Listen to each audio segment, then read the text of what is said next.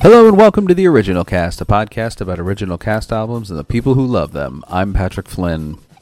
Hey gang, it's been a week or two here. I don't know about with you guys. It's it's the world, isn't it? And there's parts of it that make you not feel so great, and there's parts of it that make you feel great. And for the next 10 or so minutes, I'm going to focus on the parts that make me feel great, even though there's some stuff going on that makes me feel less than great. I do want to thank everyone for reaching out, who reached out after I posted about Amy Ostreicher and her untimely passing.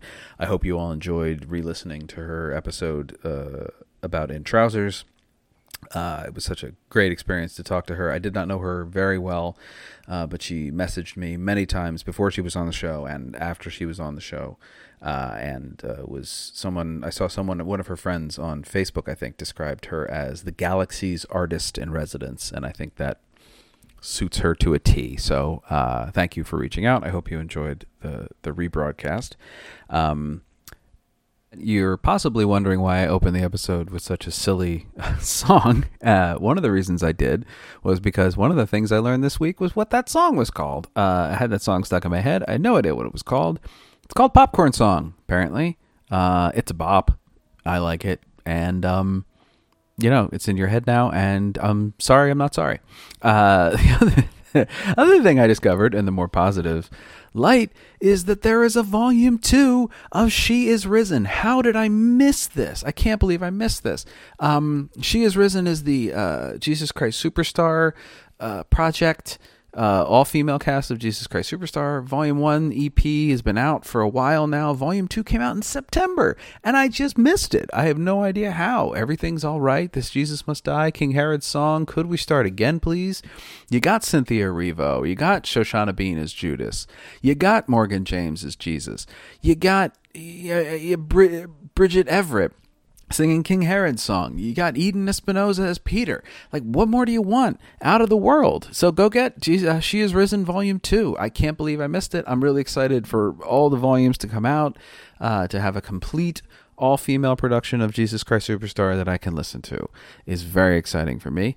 I also was fortunate enough to listen to Little Black Book, the new world premiere concept album. Just came out a couple days ago, I think, actually, in like the 9th of April, I believe, written by Billy Ricci, I believe is how you pronounce his name.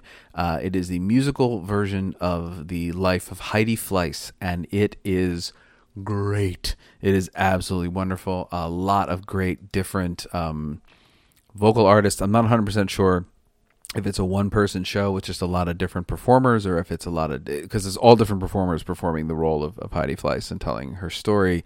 You got Orfeh, you got Brittany Johnson, you got Vonzell Solomon, Samantha Pauly, Diana DeGarmo, Alice Ripley, for crying out loud, Natalie Weiss. There's just so many great vocalists on there. There's Natalie Weiss singing my favorite song, I think.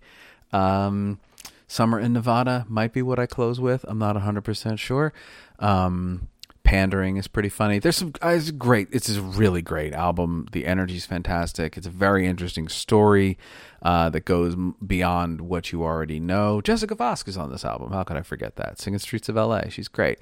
It's just a wonderful recording. You absolutely have to hear it. It's brand new. I don't know what form the show will take in the future, but it is something you want to be on the ground floor of. It's just absolutely wonderful. Coming up here next week, the episode will be Glenn Weldon, NPR's own Glenn Weldon, talking about My Fair Lady. You do not want to miss it. It is just an absolute treat. Glenn is a wonderful person to talk to, and it's a musical that's just, of course, a lot of fun. I'm sure you all know it. It's a musical I was in high school. I played Doolittle. There is video of that. Is that going to show up on the Facebook page? We'll see.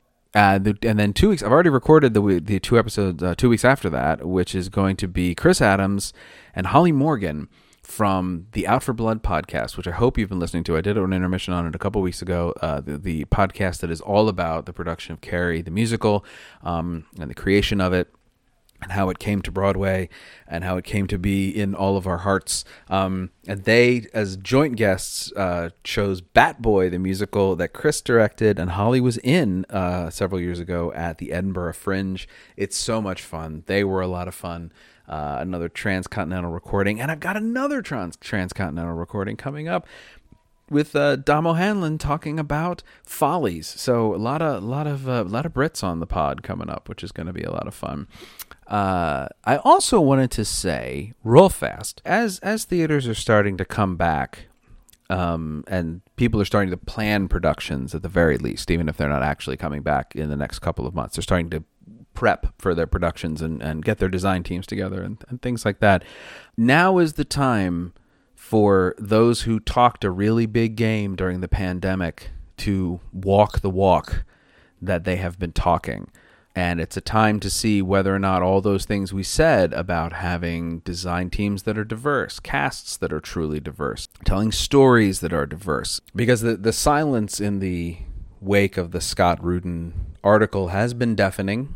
And I think that it's showing that as theater is starting. Somebody tweeted that one of the, paraphrasing here, but one of the reasons that it's so hard for theater to change is because everybody in theater is so scared all the time. And I think that's true. I think we are all kind of scared that we're never going to work again, scared that this whole thing is going to go away. But there are people we walk past and work with and call our friends who are scared that they are going to be killed, and scared that their rights are going to be taken away, and scared that they are a few pieces of legislation away from being relegated to virtual non-existence. And so I would remind people who don't walk around with that fear every minute of every day, it is their responsibility to use whatever privilege they possess for the betterment of all mankind. And I understand that it's exciting to get back to work, and I understand that it's exciting for us to get back into the rooms, and I want to get back into the rooms, and I want to work as well, but I don't want to work in productions that don't reflect all those things we were talking about when theater was closed, because that benefits all of us. That makes theater better. That makes theater stronger. And I understand that we're afraid not to work again. We're afraid of a lot of things, but now is not the time for white fragility. Now is the time to stand and say, I talked a really big game when the stakes were super low. Now the stakes are high, and you better live up to what you said. I am holding myself to that standard. I hope all of you are as well. And you don't have to comment about it. Just do it. Talk is cheap. Get out there, do the thing, and do it right. And you will be proud of yourself in the end. You will be happier in the end, and the world will be better in the end, because you maybe suffered through some short-term discomfort when you turned down a job because you didn't like the composition of the production team, or you made some demands as a playwright on the production itself that were met with some resistance of saying, well, I don't know if we can do that, if we can have that kind of diversity in the production group. If you stand up and say, well, then you can't do my play, maybe they won't do your play, but, wouldn't you rather they do your play your way, the way you want it to be done, and the way that is the right way to do it? I will now get off my soapbox because, as I said, talk is cheap. But this is just a reminder that, people are still watching, and we are still being held accountable for our actions. And if we don't do the things we're supposed to do, then who are we at all? Thank you so much for listening. I'll be back next week, as I say, with Glenn Weldon. 2 weeks after that, Chris Adams and Holly Morgan. Thank you so much for listening. I'm Patrick Flynn, and I can't. I have rehearsal. Well, it's summer in Nevada. You can feel it on your skin as you think it can't get hotter. then somehow it's had a sin. Once your breathing gets unsteady and the flocks die in the soot, you start living like a cactus, taking heat but staying put, wondering when's it gonna rain in Nevada. When's it gonna rain in Pahrump?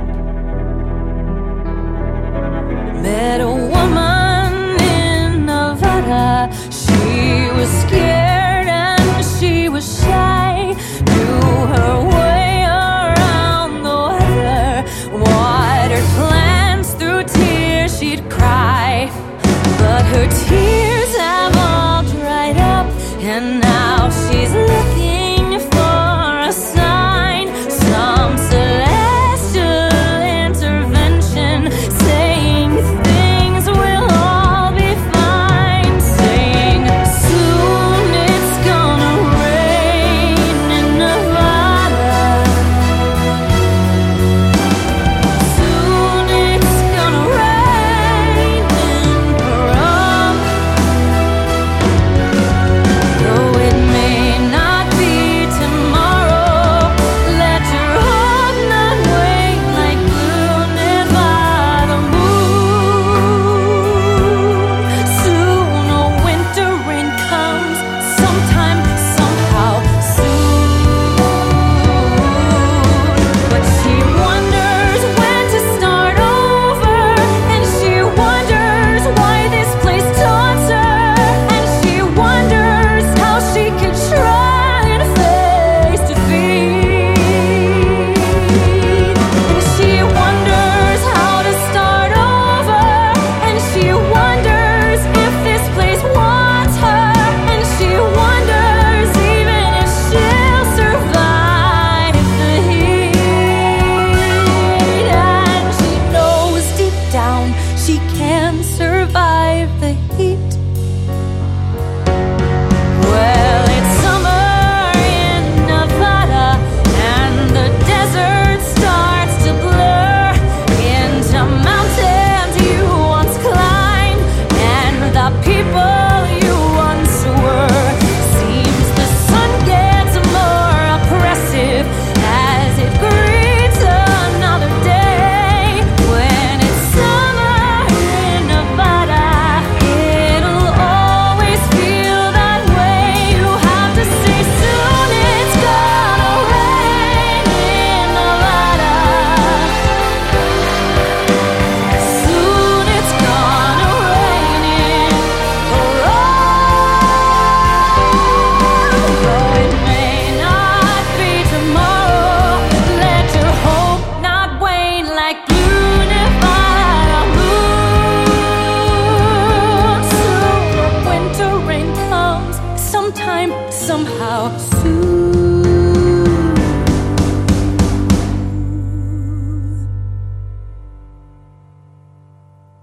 Well, it's summer in Nevada, and I'm tired of the pain, saying miracles might happen, sitting waiting for the rain. But the thing about the summers, once enough have passed you by, you'll see there's a time